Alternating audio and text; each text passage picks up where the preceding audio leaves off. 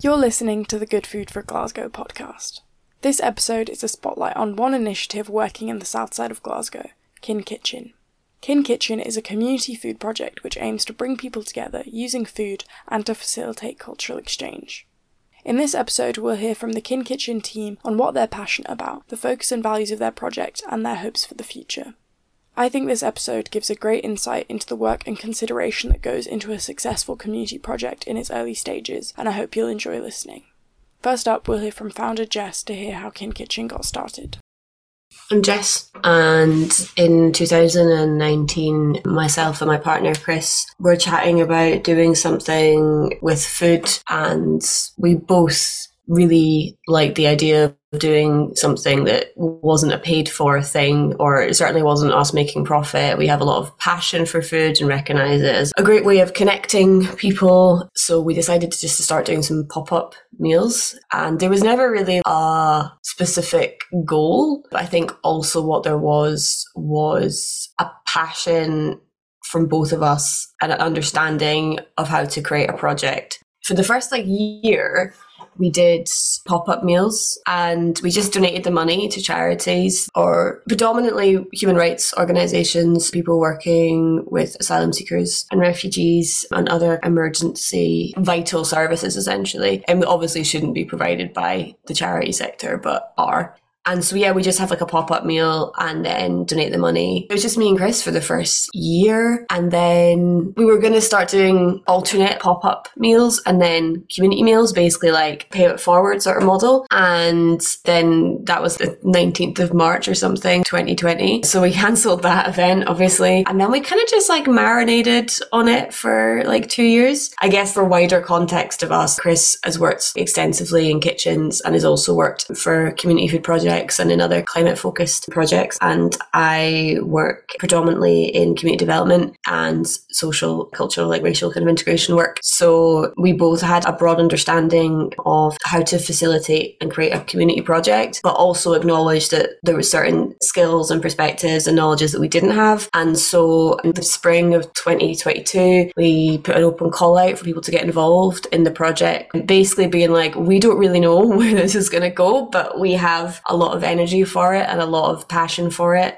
So we got a bunch of people together. We did our first pop-up. Jafar was one of the first volunteers at Kin Kitchen, and we just did this pop-up event that was kind of mental. There was 70 people there, and we were using a kitchen that wasn't really equipped for that. My dad said I was overambitious, and I think he was right. But it was a really nice night. It was good fun, and it was a good launch, and we made some money that meant we could start actually doing the community side of things. It was a good, we're back, and this is what we're about, and just raising a bit of awareness and then start to kind of get the wheels in motion for the rest of it. So that's how it came to be, in short.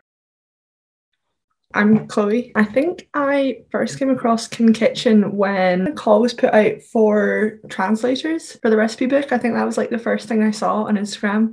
I was oh, right, okay. And I had a little scroll through the Instagram and saw that the link was in your bio for the open call for volunteers and just filled that in because I was this seems really cool. I really like the idea of food being a communal thing and a thing that brings people together, especially in a city that's so diverse. Food always should be a communal thing and a community thing. And so I filled it out, and then Jess gave me a phone a few weeks later, and then I think I came to my first volunteer meal in September or October. So I think I've been with Kin Kitchen for about 6 months now, and it's been really, really fun. I've kind of got involved in a lot of things. It's just a really nice community of people, and everyone's so friendly and so interesting and has such different backgrounds and things that they are very knowledgeable about. And Jafar, so Jess was saying that you were there at the first pop-up. What made you want to get involved with Kin Kitchen? Why I enjoy Kin Kitchen? I enjoy Kin Kitchen. I like cooking food. And I work before the kitchen and the Greece and in Turkey also.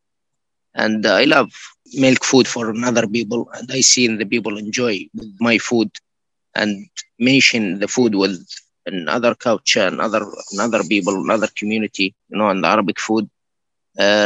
Need the more people, what's the food means for me and for Kin Kitchen, for everyone.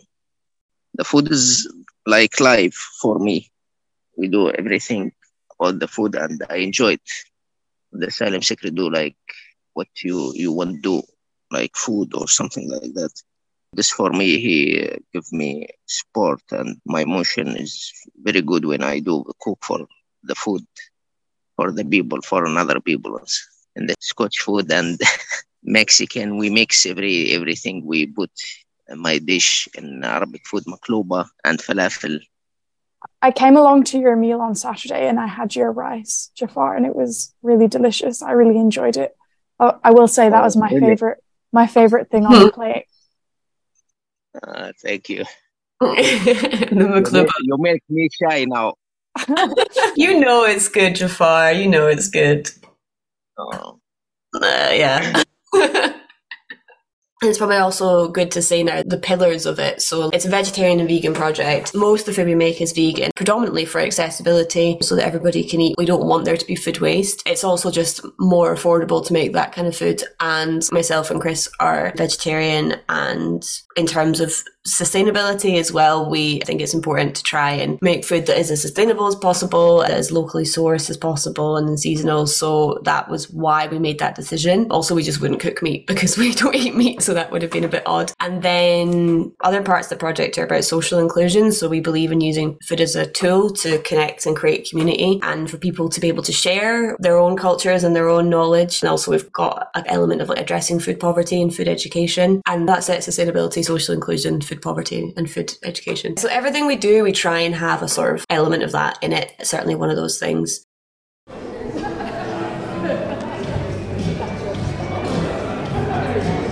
Food like music, I say before, for jazz. Music, everybody listen to music. Everybody love the music. Like the food. Everybody love the food or food. And we meet new people, talk with the new people, social life. First time I met a lot of people. I don't know him before. I don't know the culture here. I don't know nobody here. And now everybody know me and know a lot of people from the food, from my food.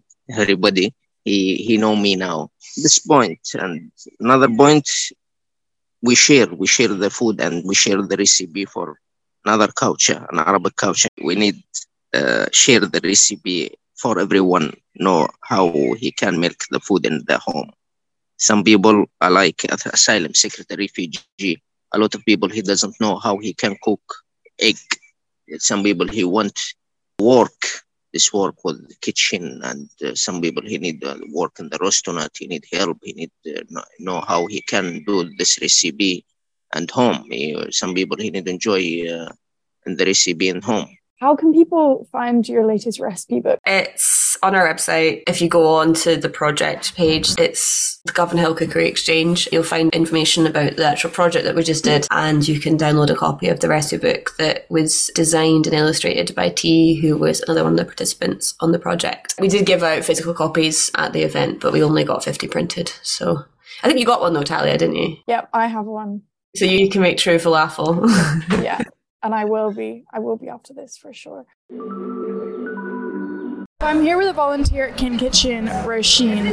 Roisin, what are you up to today? What's your role? I'm here on the merch stand. We've got some t-shirts and we've got some tote bags, all going for very reasonable prices to support Kin Kitchen and its future ventures. And if people aren't here today, where can they find the merch if they want to buy it online? Is that possible? Well, good news. Kin Kitchen now has a website. You can acquire t-shirts and tote bags on the website. So get yourselves down there as soon as possible. So you're all volunteers. I'm interested, especially for you, Jess, so you had this passion around food and you all have this passion and involvement. I feel like at the moment, and I struggle with this, every passion I have, I'm like, how can I monetize this? So I find it really interesting that you had this passion, but instead of thinking, okay, how can we make some money off it, that you knew from the start that you wanted it to be non-profit. So one, that decision, but also, so you're volunteer run, but as you kind of mentioned, there are all these things that really the government should be covering but aren't. What's that maybe kind of balance between wanting to do something for free because you care about it and you're not looking to profit, but also that maybe there should be some more money or funding available in this area and maybe you shouldn't have to work voluntarily? In terms of the idea of passion, and not monetizing it. I guess it's important to say that we are still developing as an organisation, and the intention is never to be exploitative of the people that are contributing. So people do get paid if we need certain skills that aren't in the group. So Chloe mentioned about a call out for translators. So we gave out meal kits at the Govan Hill Market, the G42 pop-up market, and we had the recipes translated into 15 different community languages, and we didn't have all those languages spoken in the team. So what we did was we paid people, basically. We got some funding for accessibility, and we did that. And we also did an event with the Hidden Gardens in October last year for Black History Month, and it was a celebration of African and Caribbean food and culture. And again, like, we didn't have the knowledge in the team to cater that event, so we hired 2 chefs, one from Nigeria and one from Trinidad. And I think it's very important to differentiate between those things. And as we grow and as we kind of move forwards, like, we have become incorporated as a community interest company, and we have every intention to be a self-sustaining organisation where people are paid for their work. It's just that when you're developing an organisation, it's really important, in my opinion, to strike that balance. And when you start out, particularly, to look at what you can do with the resources you have and how you can develop. And so the kind of organisational integrity is maintained. And as you develop into an organisation that can be an employer, you make sure that the core of what you started out as is maintained. So it's never a thing of like, we're never going to be an employer or no one's ever going to earn from it, because there is a certain line to which it's not really acceptable to ask people to volunteer their time. If someone's, regularly running a project and that requires certain skills, it also requires them to, do evaluation and to be line managed by me or another person. There's certain things that do need to be a paid opportunity, but we're looking at how we integrate that into the organisation, and the primary goal is to do what we set out to do, and it's also to be sustainable in our practices. And obviously if you explode and everyone's paid at the start, then you're not going to have any money left. So we are looking at how we shape that. We became incorporated in February, and we've got a board, and it's just making sure that we have all the groundwork laid. So that's like volunteer policy, it's like health and safety policies, it's all the boring stuff that nobody ever wants to look at. And it's not that we've not done all these things already, but it's like really making sure that everything is like rigorously like in place. So it's just developing, and it's hard to develop on one end and what everyone sees, the really fun community projects and all that, and then also behind the scenes making sure that as you grow, what you're doing is thinking about everybody and how you make that the most fair situation. Because volunteering is amazing and it's a really valuable thing, but especially being someone who's so involved in the organisation and running of the project, like, it is exhausting, and you need to be conscious of not giving too much of yourself, because then you have nothing left to give to any other part of your life. So that's definitely been something that I've learned, how to balance both things. And right now we're at capacity in terms of what we can do in our current form, and we want to do more. And I think that's important to note, is it's not like we want to start making money and people getting paid because we need to monetize it for our own benefit. Not that there's anything wrong with that, but it's like we want to continue doing more. We know there's a demand for the project. We know what we're doing is engaging, and we have a lot of skill and a lot of knowledge in the team, and we want to build that and support the people that are involved in the project and nourish them and make everyone feel part of something and be able to help it grow and get a lot from that. So it's interesting. We're sort of just like, there's no blueprint. It's super collaborative. We meet every month and we have a meal and we chat about things, and everybody gets involved with what they want to get involved with. I mean, Chloe did a cooking class a couple of weeks ago. We did a block of cooking classes run by the volunteers. People have opportunities to do these different things, and we kind of decide together what makes sense to do. So that's the response to like the volunteer side of it. It's interesting doing a project like this right now, particularly in the last year, when the demand for basic services, basic human rights has skyrocketed and inequality is getting worse and worse. I have no issue with food banks in terms of the people that are running the food banks and people that are donating. I can appreciate that there is a need for them and we can't just ignore that need. But what we do is we try and look at a whole systems approach to solving a problem, and part of that is making points about things and trying to create systems which are actually fair. We plan to do stuff like have growing projects where people have access to fresh food. We've done work with other organisations that have got those kind of things. We believe in instilling as much impact as possible in anything we do. So the event we just did, we had the project, which was amazing, the cookery exchange with different participants, and Jafar was one of the participants from different places. And then we made a recipe book, and we had this big community meal, and then everyone could take the recipe book away. And so hopefully that then has an impact. It's hard to measure, obviously. And also what you don't want to do is, for example, if you give out a meal kit and you say you have to make this food and tag us in it and blah, blah, blah. Like, it's not about that. There needs to be dignity as much as possible, and there needs to be choice as much as possible for people. We don't believe in doing things for people. We believe in doing things with people, and it to be as community led as possible. And there's a lot of work that goes into that. It's complex to do, and a lot of people just decide not to do that, I think, because I'm not blaming anybody. It's resources, it's time, it's money. And we have a lot of freedom as a project that isn't really tied to funders, and that is kind of really just powered off of people being class and really wanting to help. And we have a lot of freedom to then pivot and make decisions about certain things that we want to address. So yeah, I mean, it's an absolute riot. The fact that people are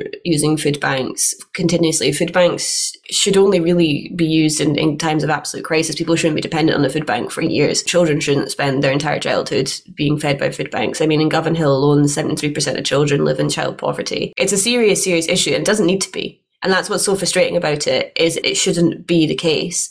And there has been a really big shift in the past couple of years, I think, from the pandemic and also austerity as well, the cost of living crisis. There's people responsible for this. It's not just like it just happens and oh no. There's been a huge shift in the charity sector and the non-profit sector just bearing the brunt of that in a really major way. And we don't have any issue feeding people. We want to feed people, of course, but we see food as a way to do more than just that. It's a cultural thing, it's a social thing, it's a political thing. And we want that to be very much embedded in the project, and everything that we do have that impact and have that legacy.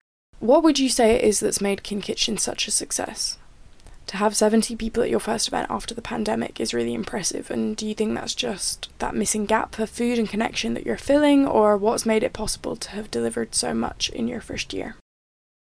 I think what's really important actually to note now is that a lot of the stuff we've done in the past year, particularly like 2022, was in partnership with other organisations. So we did a meal on Carfin Street. So there's a growing project there run by the People's Pantry. They did this like pilot project of growing vegetables basically just like on the street with the local community. And so the meal that we did was part of the Govan Hill Festival, and we didn't use the vegetables that were in the beds, but the meal was made out of the food that was in the beds, if that makes sense. Like, it was inspired by the food in the beds. And so people obviously came to eat, but they also came to celebrate a project and, you know, do those things. Same with other stuff that we've done. Like, we've done a huge amount of partnership work over the past year. Like, we've worked with loads of different organisations, and I think that that is a testament to the interconnected nature of the area as well, and how people really want to work with each other and support each other.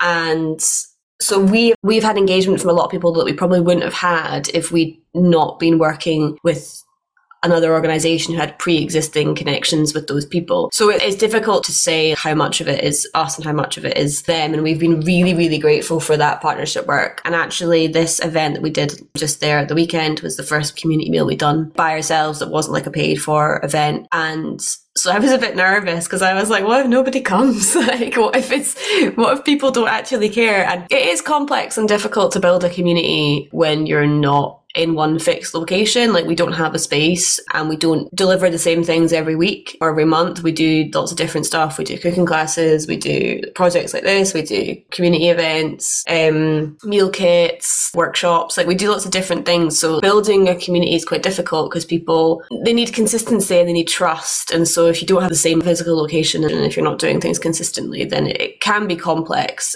I do think a lot of it comes out of also just the area that we're in as well.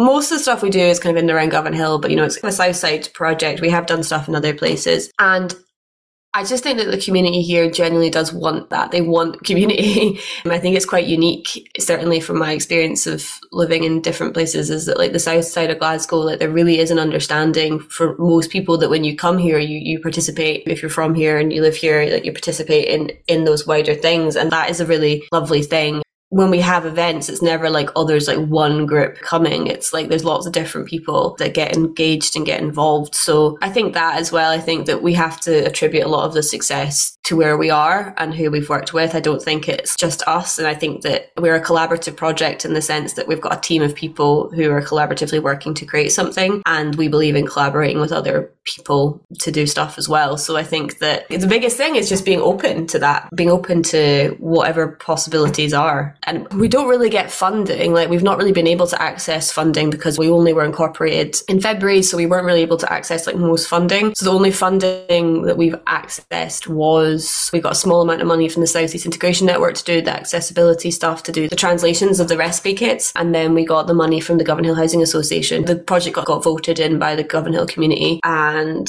so we got £1,000 from them to do that project. So everything else has been essentially like self-funding, either through like pop-up meals and kind of fundraising through that way, or we did a big fundraiser last year, or through partnership work, where basically what we do is someone says, can you guys do this? And we say, yeah. And if you pay us just like cost price for it, and then we'll give you a sliding scale donation to help us then do the next things for the project. So that's really how we've been working. And so those partnerships would have been, if we hadn't had them, we wouldn't have done anything basically, because we wouldn't have had any money and we wouldn't have had any opportunity. So I think it is really important to say that a lot of what we've done in the past year has been from a lot of organizations trusting that we can do it and wanting to support and wanting to work with us. And it's been great because we've done so many class things. So what I'm thinking about in some of what you said is around the consistency that you're mentioning. And obviously, in order to have that consistency of a location, of activities that you run regularly, all these things, that requires a huge amount of resource. And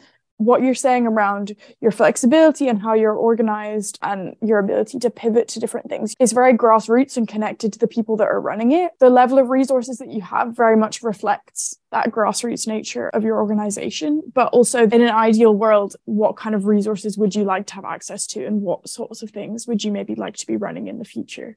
The ideal model, and it's something that we're working towards as a board, is having our own space that is a community space kind of first and foremost, but also with like a kind of cafe element to it, so that we can fundraise and, you know, do stuff like catering in that space as well, and then use the space for lots of different community events, classes. We can also hire out the space to other groups who needed it, kind of sliding scale basis, and try and basically establish a physical base. I mean, that as a resource would be incredible.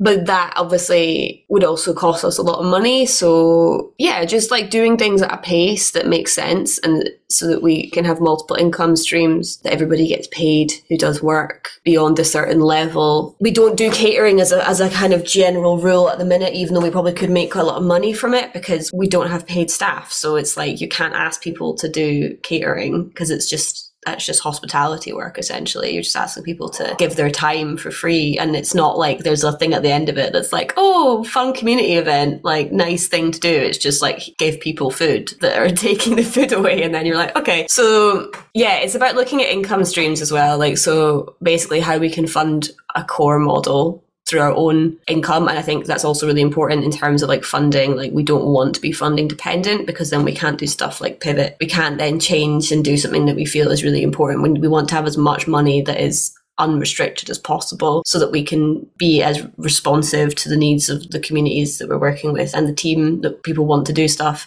We've got plans that we're working towards with that, but I guess it kind of also goes back to what I was saying before. The most important thing is that we continue to develop and build a project that people feel part of and that they can contribute to, and that we're doing what we set out to do. And so if we never get there, then we never get there. The aim is never, how can we monetize it for individual gain? It's always, how can we make this a better project, a more accessible project, a bigger project, or whatever, for the communities that we work with and the people that are involved. But in a perfect world, we would have all the resources. If we had a van, that would be amazing. There's so many logistical elements to doing any event, because all our stuff is scattered across the south side, and there's some of the volunteers drive, and so there's always a lot of stuff that needs to happen for us to do anything. But it's part of it, and it's just grassroots stuff. It's just, you make do with what you've got. So.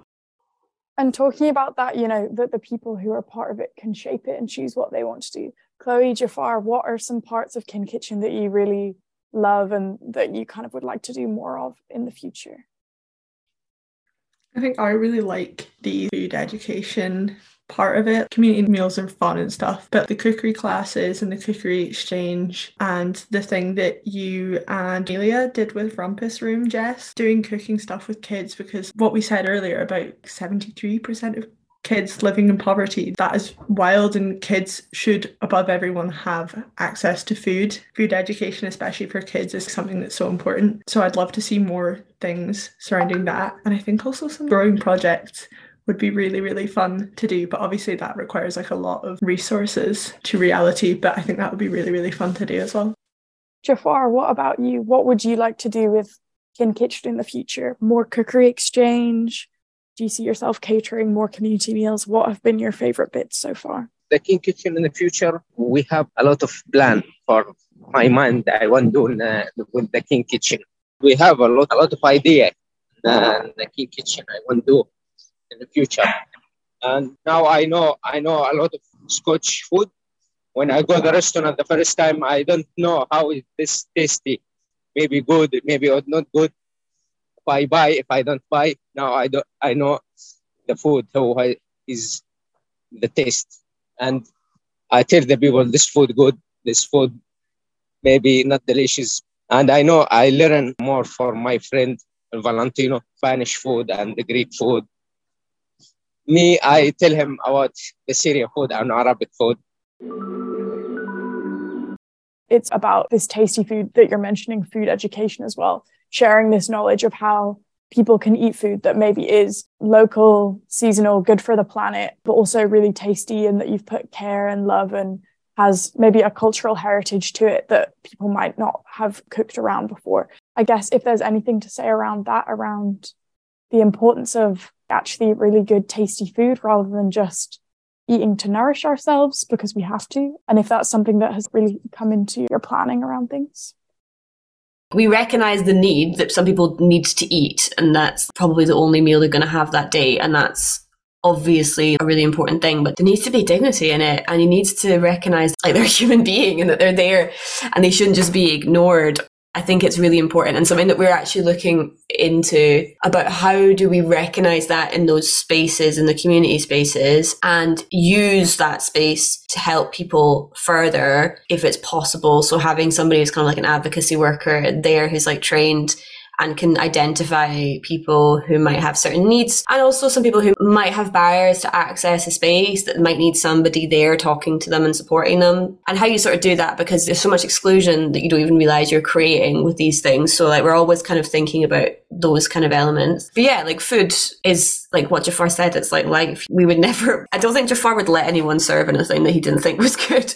But yeah, people deserve to eat well. And I think there's such an interesting thing in this country of like food being so related to class that it just isn't a thing in like so many other countries. And it's probably to do with culturally the access we have to food, the fact that it's easier, cheaper to buy food that is highly processed and high in fat and sugar and salt than it is to buy vegetables. And kind of what Chloe was saying about like there isn't a lot of education. If you don't have any knowledge of cooking, that's not going to change that much. So I think that we really, a big message is that people should be eating food that is good for them, that is enjoyable to eat, and they should have the power to access that and to make that themselves, and that people should have that autonomy regardless of their cultural, social, economic background. I mean, the food that we've made at like different events and different people have contributed, there's some of the best food I've ever had, and it's really, really important that that is always a part of it because it's just so valuable. So like, yeah, and we always make sure that we have containers and stuff so people can take stuff away after events if we've got leftovers, or we give stuff to Food Not Bombs who then do their community meal. So we always try and make sure that we have ways of dispersing that food so that people get it, because there's so much food waste in this world, so it doesn't need to happen. So yeah, definitely having food that is good is a fundamental. It shouldn't just be access to food as a human right. It should be access to nourishing good food as a human right, because it doesn't need to be exclusionary. It just doesn't. It's just ridiculous, and it's just been designed that way. Like the whole concept of veganism, there's lots of cultures that eat plant-based or no meat diets, and it just became this white Western thing that then it's like really difficult to access for anyone that isn't on a certain income level. We are a vegan and vegetarian project, but we don't really push the vegan thing because it can be exclusionary for some people. It's more just we make food that people can eat.